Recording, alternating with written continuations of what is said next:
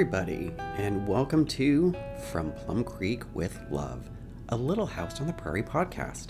I'm your host, John Hernandez. As it says in the description for this podcast, I am sharing my adventure of watching Little House on the Prairie for the first time. And oh my goodness, the opening scene in this particular episode? Whoa!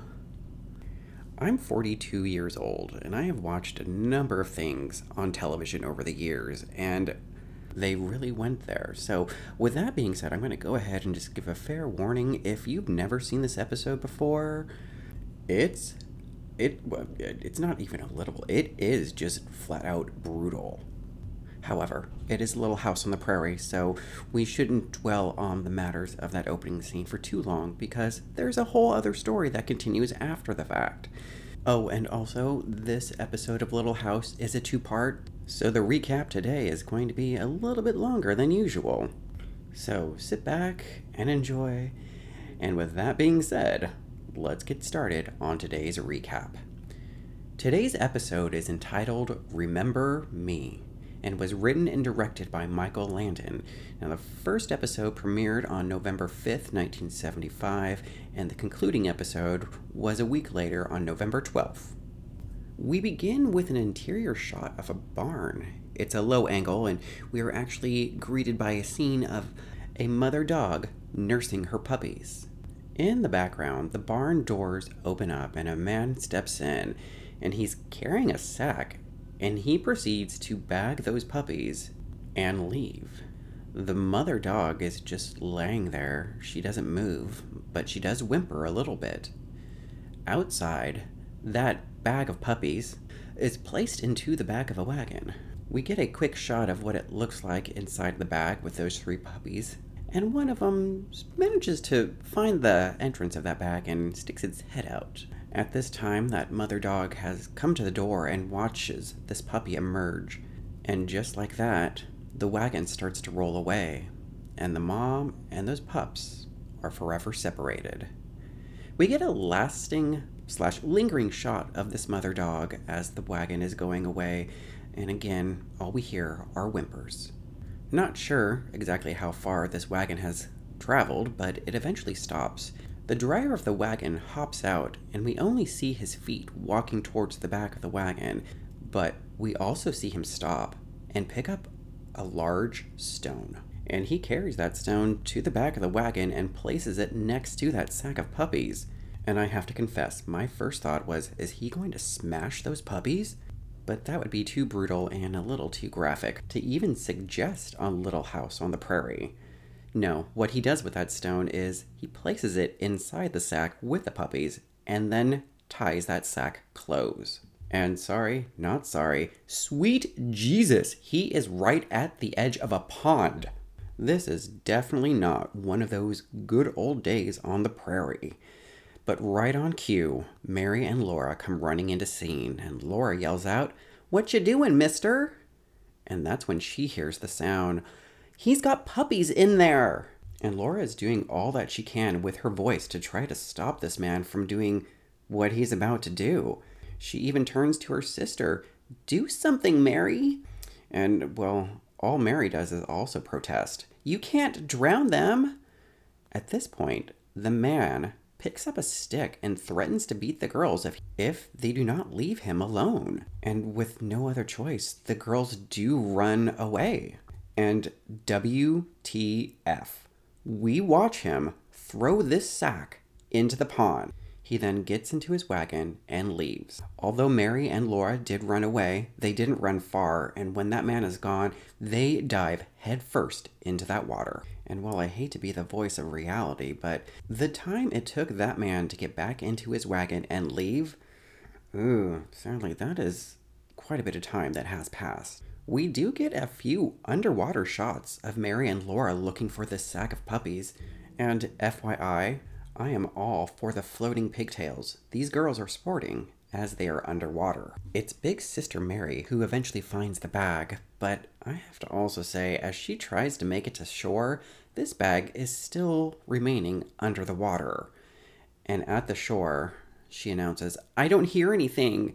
and Laura is desperately trying to untie that bag. She hands it over to Mary, who is struggling and saying that she's doing the best that she can.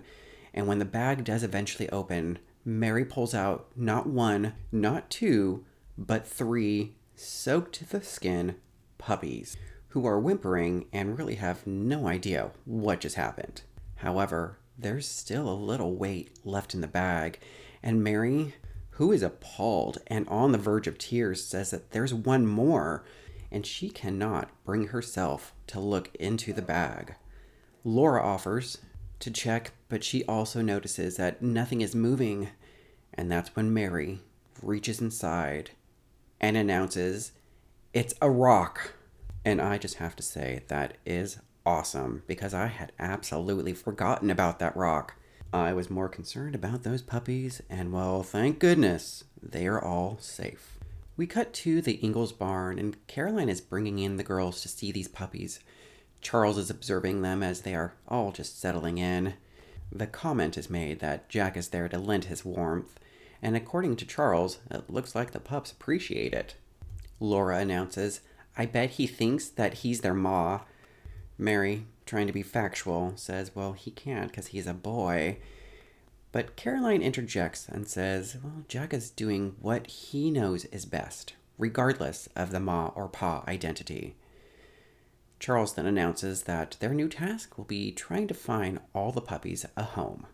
Mary suggests that they could take the puppies into school for show and tell, and if somebody then wanted one, they could adopt it. Charles likes the idea of advertising for the puppies, but does say no to the idea of immediately having the puppies adopted. It's best to let the parents know first, before they are taken home. At this point, Laura claims that she is not going to tell Nellie Oleson about the puppies, and Charles wonders, well, why not? She would give the puppy a good home. And of course, the thought going through my head is, what about Alfred, the bloodhound? We haven't heard about him since the family quarrel episode. Laura states that Nellie Oleson would feed the puppy, but not love it. At this point, Charles and Caroline send the girls inside, but they stay in the barn to watch those puppies. And as the scene comes to an ending, Caroline wonders if Jack will miss these puppies. And Charles, you're worse than the girls. We cut to the next morning, and Laura is running from the house to the barn to see those puppies. Outside, Charles is hitching up a horse. Laura, sticking her head out, inquires if she can bring one of the puppies to school. There is a very quick "no ma'am" from Charles. And poof! All of a sudden, the Sandersons show up. The who? The Sanderson family consists of one mom and 3 kids, 2 older boys and a young daughter. Laura mentions the puppies and takes the kids inside the barn. At this time, Charles addresses Mrs. Sanderson and says he will be over in the afternoon to get the harrowing done. Mrs. Sanderson slightly shoots that idea down and suggests that she'll just borrow Charles's team and she'll get the work done. Charles greets that with a no and claims, "Your husband did a lot of favors over the years. This is all just payback." Now, dear listeners, repeat that after me. Over the years. Time just runs differently in the Prairieverse. From here, Mrs. Sanderson heads over to the house, and we are informed that Grace Snyder and Mr. Edwards are coming over. Grace is going to be heading into town with Caroline, and Mrs. Sanderson asks if she can tag along. And of course, the more company, the merrier. We cut to the kids and the puppies inside that barn. Laura is busy retelling the story of how they came in possession of the puppies. "I wish I was bigger. I would have taken a stick to that man." The Sanderson siblings have decided that they all want a puppy, but they're pretty sure that Mom would not take to the idea. And Laura, thinking about the future, well, he won't be a pup for long. Pretty soon, you'll have a watchdog. At this point in the conversation, we find out that 2 of the kids' names are John Jr. and Alicia, and it is decided that Alicia should be the one to ask for this puppy because she is rarely denied anything. And before she agrees to this, she says, well, if I ask, can I name him? And I have to applaud that. Clever girl. And dear listeners, what is the name that little Alicia is deciding on? Mine. I'm going to name him Mine. Outside, Grace Snyder and Mr. Edwards show up. They exchange a wink and a smile, and Grace Snyder leans in and kisses him as he's ready to leave. Mr. Edwards then protests, "Don't do that in front of people." Grace Snyder giggles and does a little double look as she heads inside the house. Mr. Edwards then climbs up onto the wagon next to Charles, and while looking over at his friend, Charles says, "Marry that woman." And looking back over at his friend, Mr. Edwards states, "That's the trouble with having friends. They offer you advice." And the two men ride away. On their way to school, the Sanderson siblings and the Ingalls kids, they're pulling a Melrose Place walk. They're all walking shoulder to shoulder on their way to school. The conversation is, of course, of how Alicia is going to eventually ask for this puppy. "I can't ask and be sad with everyone watching." And I just have to say, I'm not sure the age difference between Alicia and Carrie, but Alicia is so much more articulate. And well, she must be old enough to go to school. But in the meantime, she heads over by a tree and starts to fake cry. At this time, Grace Snyder is retelling about Mr. Edwards' reaction about being kissed. Caroline and Mrs. Sanderson laugh, and then they spot Alicia. And well, Alicia is doing her trick/magic. And Mrs. Sanderson, she's onto this. And she promises she will give her answer.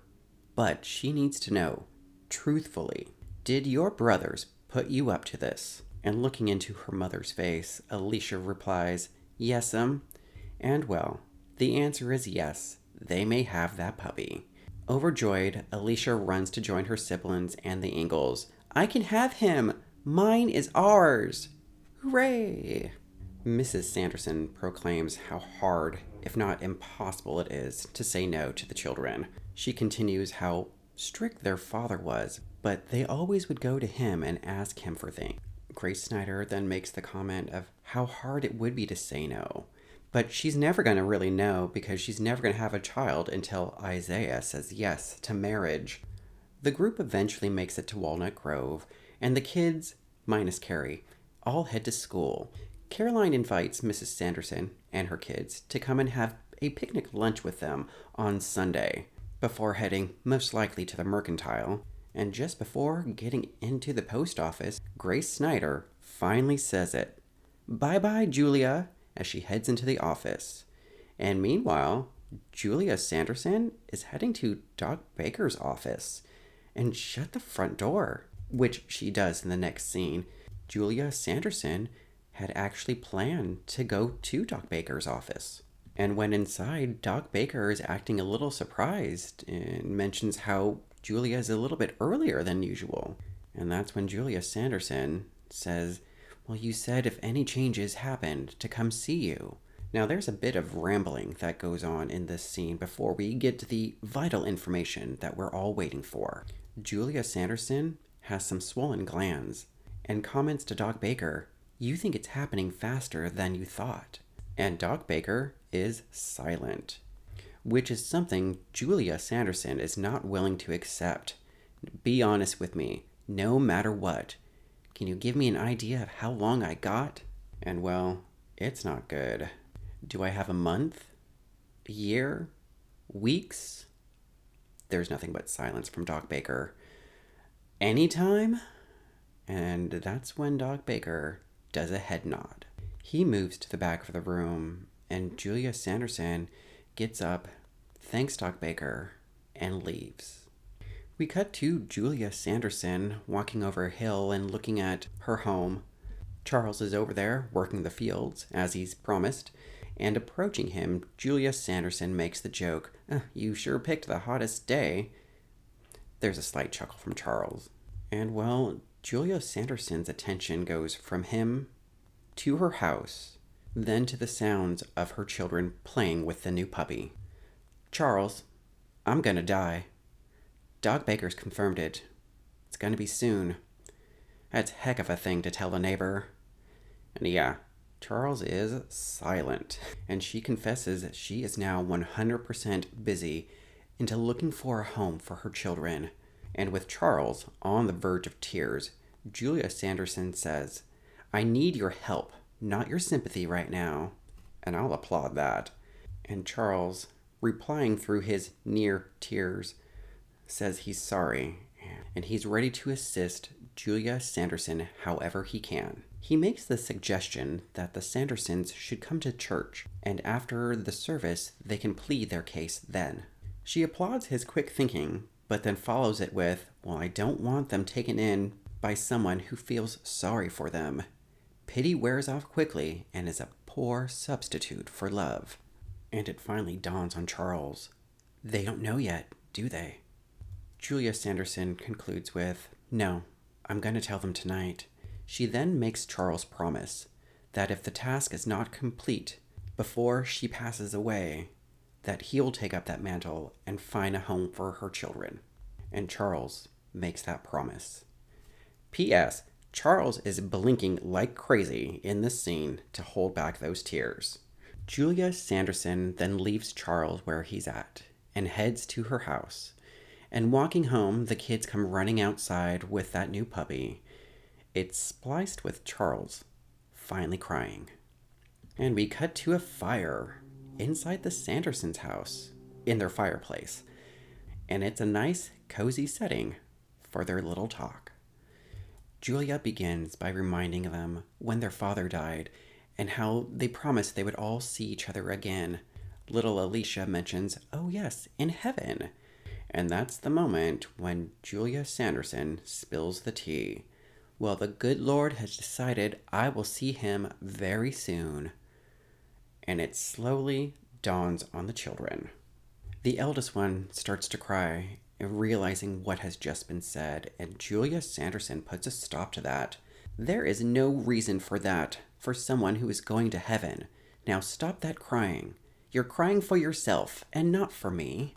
These kids are a little grief-stricken. Not surprised. But Julia Sanderson states, if you love me, you'll help me get things done. And that's when she relays having to find a home and the plan to attend church on Sunday. You are going to be dressed up and be proud because you are John Sanderson's children. Now off to bed. It's the next day, and it's a very foggy view from the barn/loft/studio apartment over at the Ingalls house. Inside the house, Laura claims Christy's dad said she can have one of the puppies. Caroline's not too sure of the idea of bringing a puppy to church. Laura throws it out there that the puppy can wait in the wagon, and Charles is okay with this idea as long as Christy's dad said yes. And with that, there's only one more pup to try to find a home for. While all of this is going on, there are small glances between Charles and Caroline, because they both know what's going to happen after today's service. And speaking of which, we cut to the church, and Old Reliable, Bringing in the Sheaves, is being sung. The Ingalls are there, the Olsons are there, Grace Snyder and Mr. Edwards. There's another Colonel Sanders look-alike, and it also looks like Mrs. Foster is there.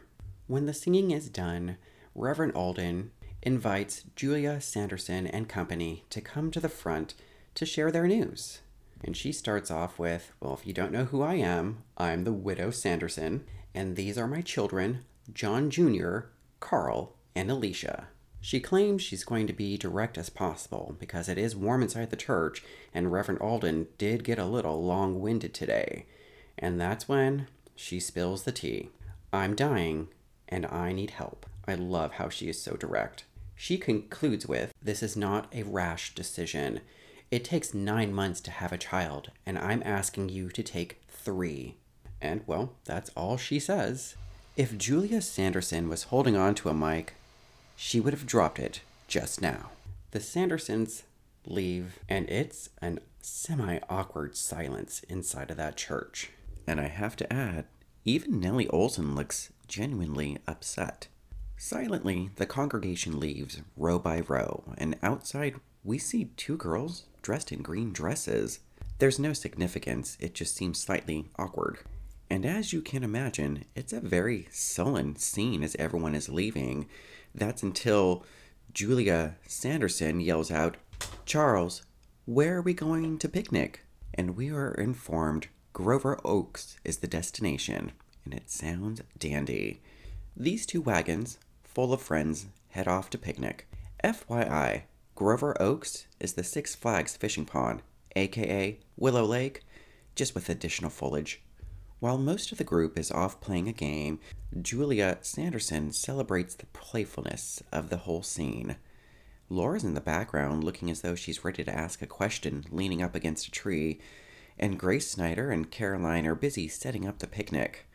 However, Julia Sanderson notes she's never seen the two of them be so quiet before. There's a slight chuckle for me on that. She continues that there's no reason the men should be the only ones playing.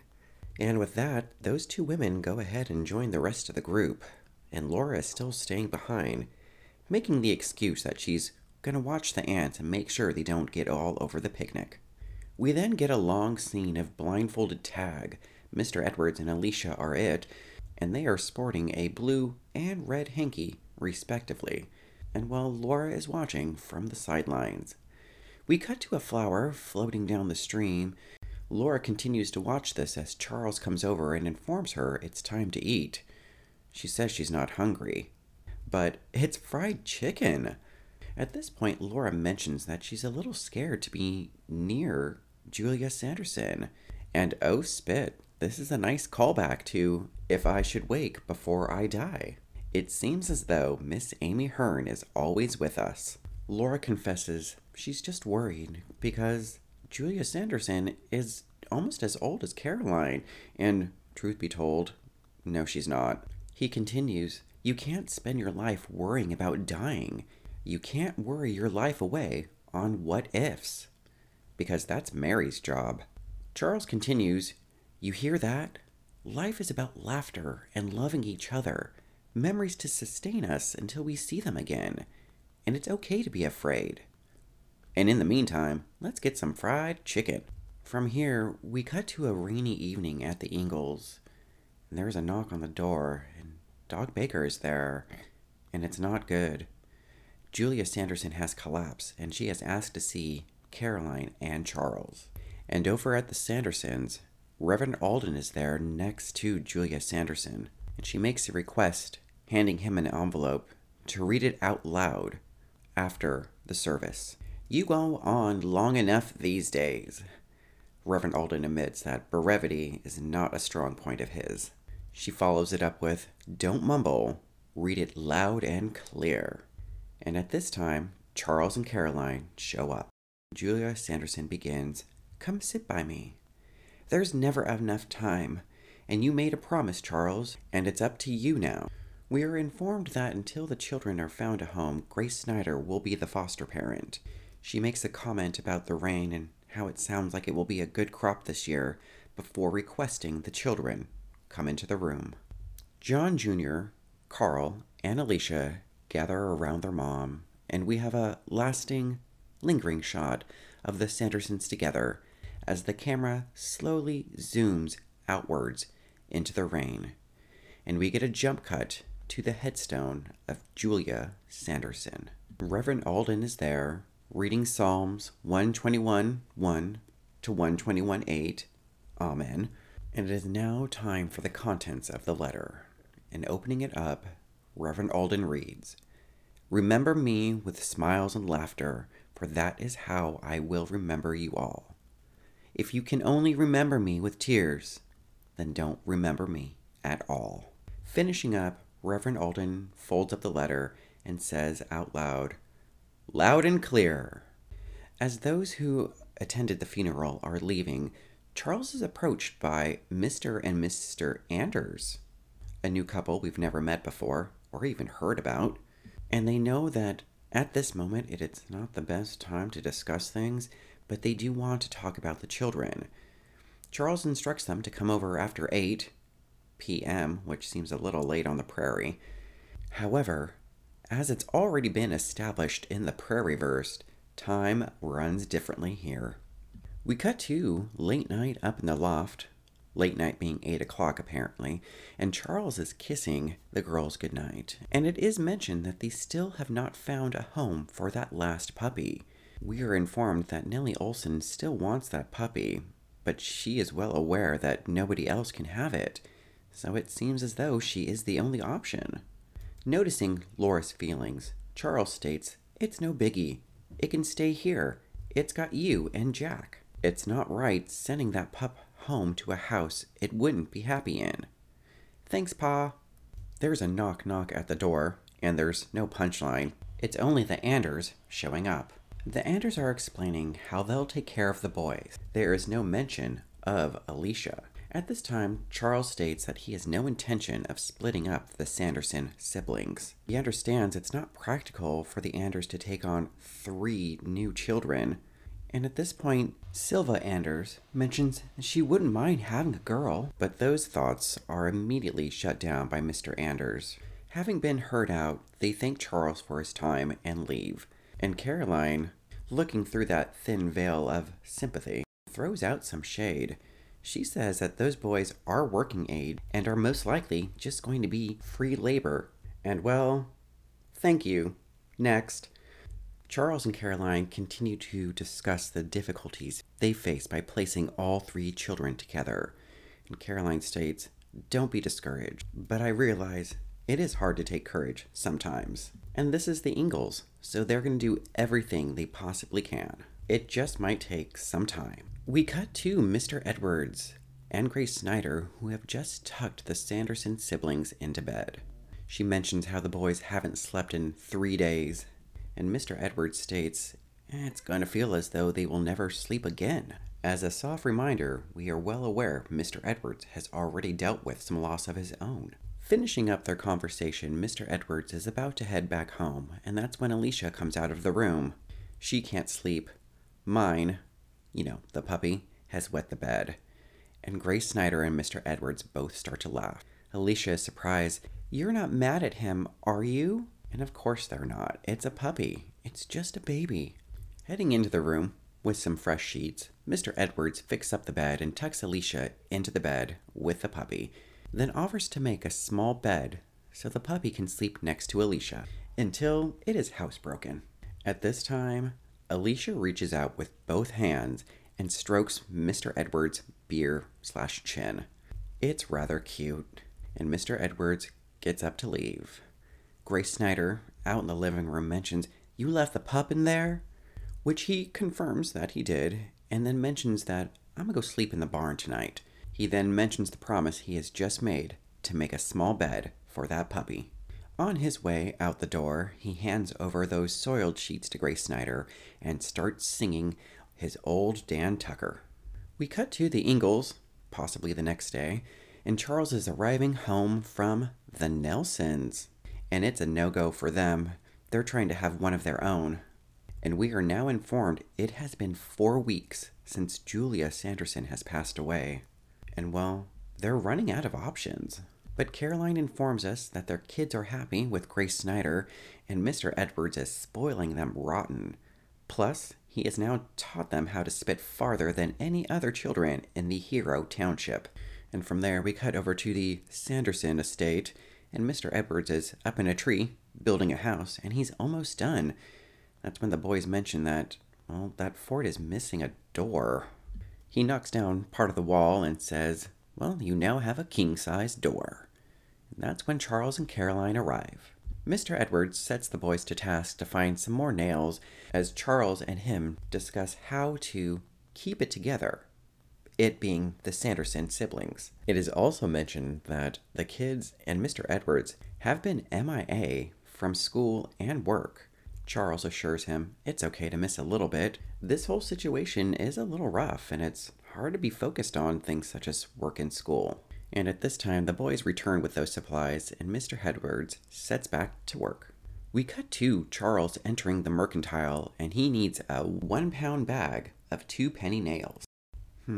That's like asking for a big bag of little donuts. As Mr. Olson sets to task getting those 2-penny nails, Harriet Olson asks if she can have a conversation with Charles. Just a moment.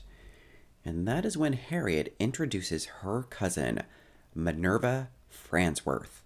Harriet Olson has also talked with the Anders and has come to the conclusion that she doesn't believe that Charles will be able to find a home for all 3 children. That's why she went ahead and wrote her wealthy cousin. And according to Harriet, Minerva Farnsworth is young, about my age and never married.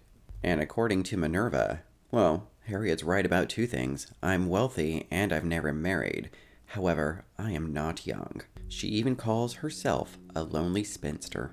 Aware that the Anders still want to adopt the boys / get free labor, Minerva states that she would like to adopt Alicia.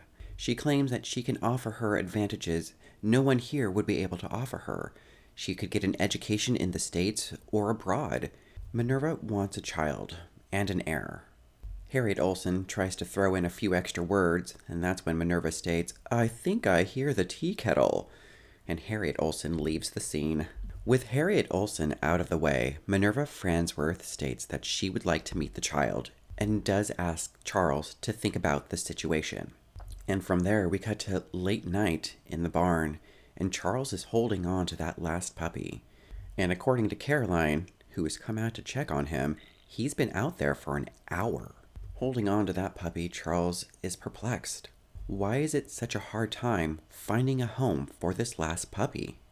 Caroline mentions the Minerva Farnsworth proposal, and she's starting to feel as though they're coming to no other option but to split the children up. And wow, Charles raises his voice.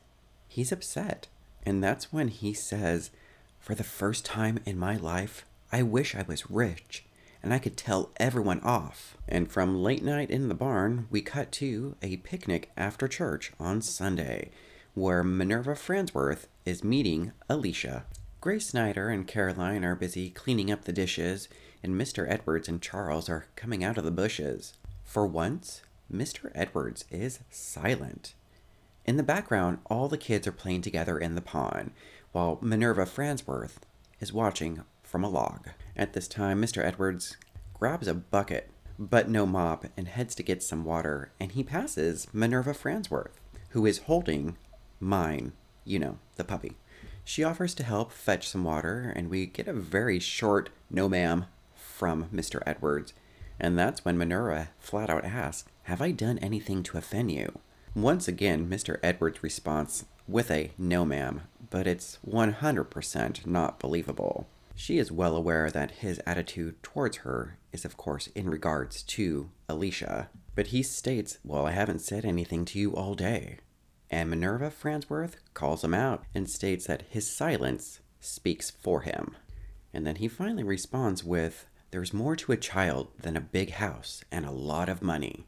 Probably aware that this was going to be his response, Minerva Farnsworth states, "Even rich people can love." Mr. Edwards is acting as though this is not affecting him, but it totally is. While feeding the horses, Charles inquires, "Well, what do you think of Minerva Farnsworth? Alicia has taken a liking to her." And at this point, Mr. Edwards just stares into space. And really not knowing how to respond, Charles, "What do you expect me to do?" And Mr. Edwards shakes his head. "It doesn't matter. You made up your mind." "But I think it's the wrong answer." He continues with, "You've always had a family, and you don't know what it's like to be alone." "But I do."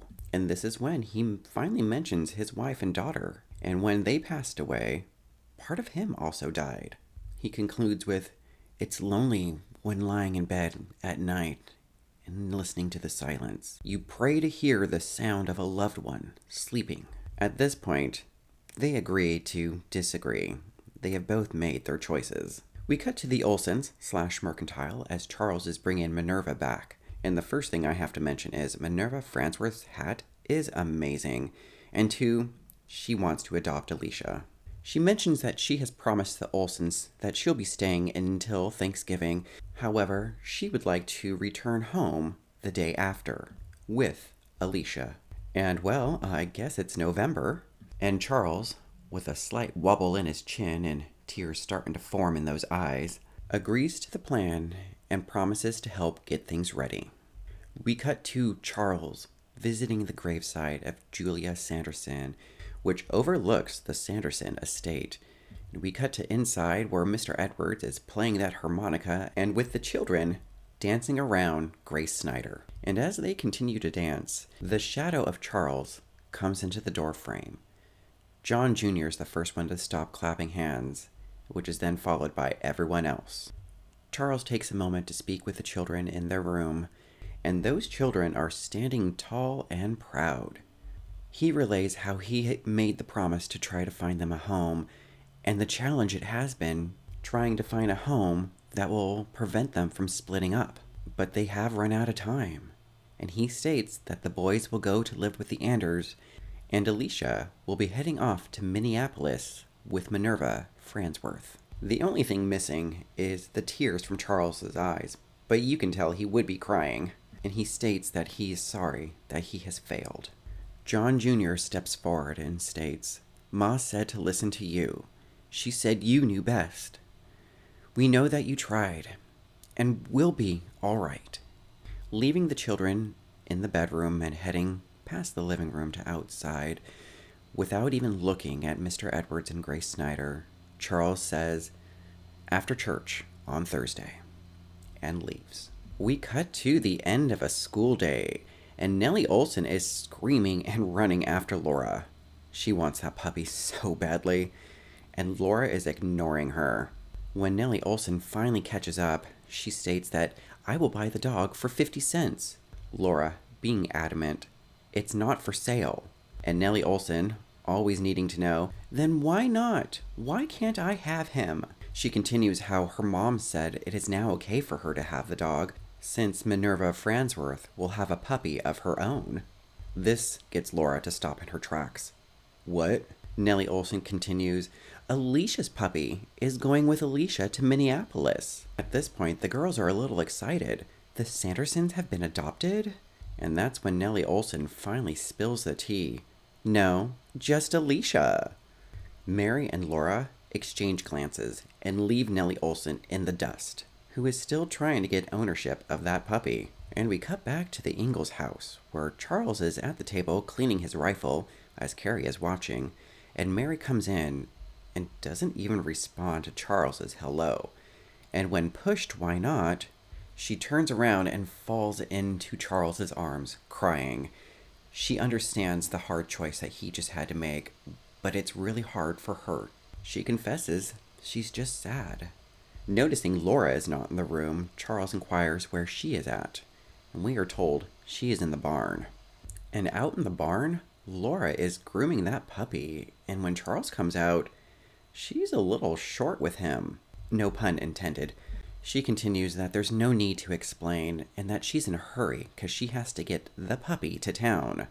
And she states that she is going to give that puppy to Nellie. And Charles is confused. But what you said? Without even looking at her dad, Laura states it doesn't matter as long as he has a home. Any home. P.S. She is not yelling, but her voice is getting louder. At which point she takes that puppy and runs off. We cut to Caroline trapsing in the woods, and she finds Laura with the puppy at Willow Lake, or is it Grover Oaks? And well, Caroline knows what's up. You're giving that puppy to the Olsons out of anger, and that's not what Charles is doing. She continues with, life is full of tough decision making, and your pa had to make one of those choices. He made a promise. He didn't have to, but he did, because friendship is dear. She continues that Charles is doing what is best for their future, and the Sandersons are not crying or angry. They're just worried for Charles. They understand that they'll be fine, and they know how hard it was for Charles to be this decision maker. And you should try to understand it too, Laura. At which point, Laura breaks down and apologizes. And Caroline explains that she knew Laura was just angry, and that she was not going to go to town. And Laura is surprised. How did you know? Well, I came to your favorite place first.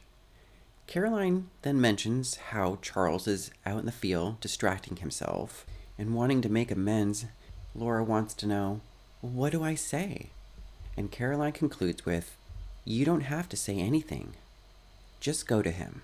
And we cut to a wide shot of Charles in the distance plowing the field, and Laura heading over to him. And again, it's a wide shot, so we're not going to hear anything. But it is a touching scene from a distance. We cut to Mr. Edwards sitting next to Grace Snyder in silence. Grace Snyder is just making chit-chat as she is working on a sweater for Alicia. She mentions how it won't be finished in time and how she'll have to send it in the post. And looking over at her, Mr. Edwards states, "You're quite a woman." And he continues with how he admires her for what she has done for these children. And Grace Snyder, taken aback, says, "Well, what about you? You've spent so much time out here. I'm afraid folks are beginning to talk." They both confess that they will miss the children, but Mr. Edwards states, "What's done is done." At this time, the bedroom door opens up and the kids all come out and mention how they're all packed up. And they've come to say thank you, and we'll miss you. Niceties are exchanged, and the kids are once more sent to bed. And Mr. Edwards is struggling with his feelings as he heads outside. And from there, we cut to the church, and it is that Thanksgiving Thursday, and our church service is almost over. However, before it's concluded, Reverend Alden asks the congregation to reach for the hand of a friend or loved one. Feel the strength come from caring. And he starts to read Psalms 100.1 to 100.5. As he is reading this, we go from seeing the entire congregation to a close-up of Alicia's hands. And they unclasp themselves, and one of them reaches for Mr. Edwards' hands. And well, putting that little hand onto his, Mr. Edwards looks down, and you can almost wonder if he's saying, "I got you, babe." And when that is over, the congregation gets up to leave. Outside, Mr. Edwards is the last one to leave the building, and looking down from the top of the stairs, he sees the Anders, the Ingalls, Harriet Olsen and Minerva Fransworth, and the Sanderson siblings next to Grace Snyder. The kids request a moment for themselves so that they can say goodbye, and it's all whispers, but I believe it's all being carried on the wind because everyone hears the goodbyes. And when they're finished, they come back and announce they're ready. Minerva Fransworth is the first one to make a move and instructs Alicia to come here. And Alicia turns and buries her face into John Jr.'s side. And then from atop the stairs, Mr. Edwards lets out a, "No, it ain't right." And well, all eyes are on Mr. Edwards. And he confesses how mad he is at himself and how he's been alone because of his own choices.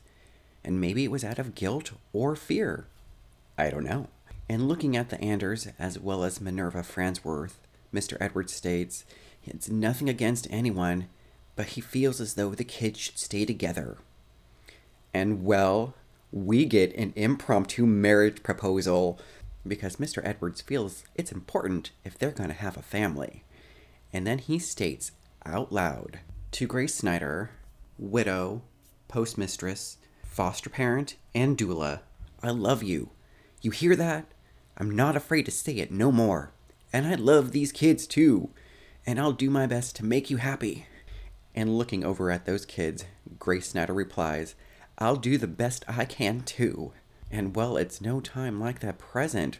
Although we just had a marriage proposal, Reverend Alden states, "Let's head back inside and have a wedding ceremony." And Reverend Alden is ready to do this, because there is a turkey over at Miss Amy Hearn's, and it would be a sin to let it overcook. And Harriet Olsen, slightly disappointed that things did not go according to her plan, states, "Well, what do you call a proposal like that?"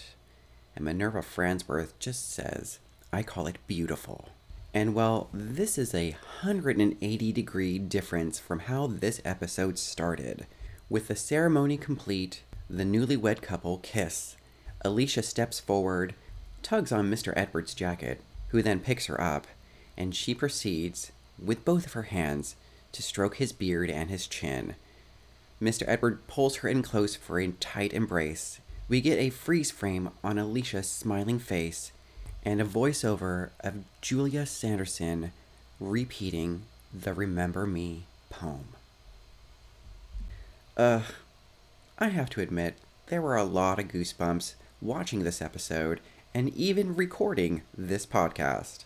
There are a few anecdotes in both Melissa Gilbert and Melissa Anderson's autobiographies about this episode, both of them mentioning how guest star Patricia Neal was one of the few people on Little House on the Prairie to get their own trailer. And no, if you're not aware, it wasn't because she was some sort of diva. She was actually recovering from a stroke. So, reading about that after watching the show, it does make me want to go back and rewatch the first part. In addition to having her own trailer, she was one of the few people to also get a teleprompter.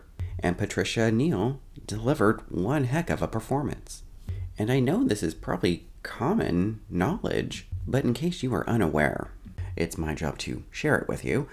Kylie Richards is the actress that played Alicia, who also happens to be the younger sister of Kim Richards, who played Olga Nordstrom back in Town Party Country Party.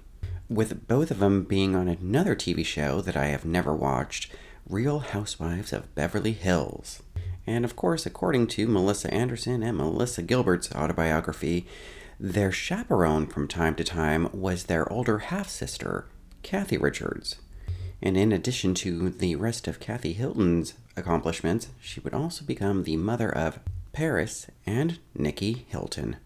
I know that doesn't seem like substantial trivia to actually pull from this episode. It was just surprising to read about these 7 degrees of separation of Walnut Grove. And with that, let's get to reviewing and rating this episode. So as you can tell from the beginning of this episode, I'm a friend of animals, so animal cruelty is definitely one of those things that makes me squirm. And like I said, I've watched a lot of different things over the years on television, cable networks included. I've seen plenty of actions of men versus men, women versus women, and so forth. And again, doesn't faze me. But this opening scene resonated for a while, let's say that. And we can't deny that back in the day of the prairie, this might have been a common practice. And sadly, it could continue to be one nowadays. So let's move forward and away from that thought. A lot of stuff happens in this episode. Of course, none of it until the very end. We finally get that marriage between Grace Snyder and Mr. Edwards, followed by an increase in the cast. And at the end of the episode, we also learn it's November because it's Thanksgiving. So that means that the first half of this episode was taking place in October at some point. So bear with me. Does that mean that the campout episode took place over Labor Day weekend? Sadly, that's not true, because Labor Day did start in the 1880s. It shouldn't have been much of a shocker in that these two were going to get married. It was alluded to a few times earlier in the episode. So congratulations on those nuptials. I guess more than anything, the big question that lingers in my mind is, what did John Sanderson do to help Charles out? And again, how long have they known each other? Charles mentions that John Sanderson had done many things for him over the years. Again, plural. I also appreciate how they continue Laura's fear of death into this episode when it was first introduced way back in If I Should Wake Before I Die. And speaking of which, Miss Amy Hearn is still around. I think I need to go back through my notes and actually count how many times she has been mentioned in this season. So we see that they can keep characters around even if they are never on screen. And although the population of Walnut Grove isn't big, I think it would have been a good idea if the writers, Michael Landon in this episode, would drop the Anders name earlier, so that way it's not just a big surprise when they show up out of the blue. Kind of like the Sandersons. For me, it would just kind of help establish that this community is watching out for one another. Take example the Nelsons, who we find out in this episode are trying to have a child of their own. Do you know how many times they were mentioned in season 1? I didn't get a full tally, but I left off at 6 times that family was mentioned in season 1. And I have to say, I feel as though I have met the Nelsons, even though they've never been on screen. But speaking of things that are on screen, let's talk about this week's Little House moment. And that goes to the scene where Mr. Edwards and Charles are having their discussion about what is best for the children during their picnic. We always see Mr. Edwards as kind of the comic relief, the sidekick. But here, we haven't seen a real emotional side of Mr. Edwards since his homecoming. So it's nice to see that there's another layer for this gentleman. He finally really lays it out of how he's been feeling so alone for so long. Due to his own choices, however. we actually see the most growth from him in this particular episode, going from being a spalpeen bachelor to a married man who immediately has a family. I've talked about in other episodes how we see certain characters start off one way and then we don't really know what happens to them to make them change, but they do. Talking to you, U.S. Marshal Jim Anders. Oh, there's another Anders. But we see his interaction with these children, and this scene in particular really demonstrates that. And with that, let's finally get to rating this episode. I want to admit, I off the bat was giving this a 5 bonnet rating because I had enjoyed it so much.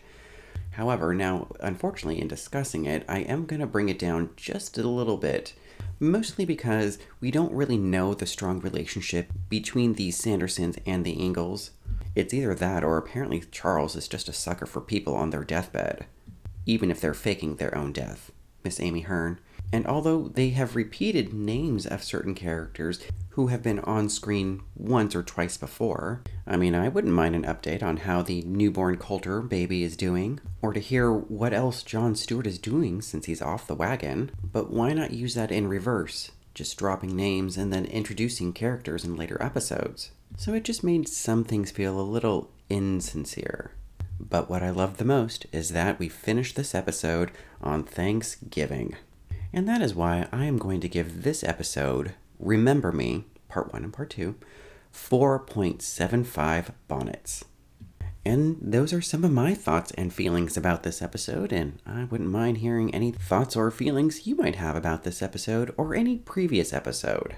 You can reach out to me through the Instagram account or Gmail account, From Plum Creek with Love. And thank you, listeners, for those of you who have followed, subscribed to this podcast. A special extra thanks if you have managed to share this with a friend of yours. And I hope that wherever you are at on this planet, I hope you're doing well. And with that, we come to the end of another episode of From Plum Creek with Love, a Little House on the Prairie podcast. I'm your host, John Hernandez, and until next time, take care.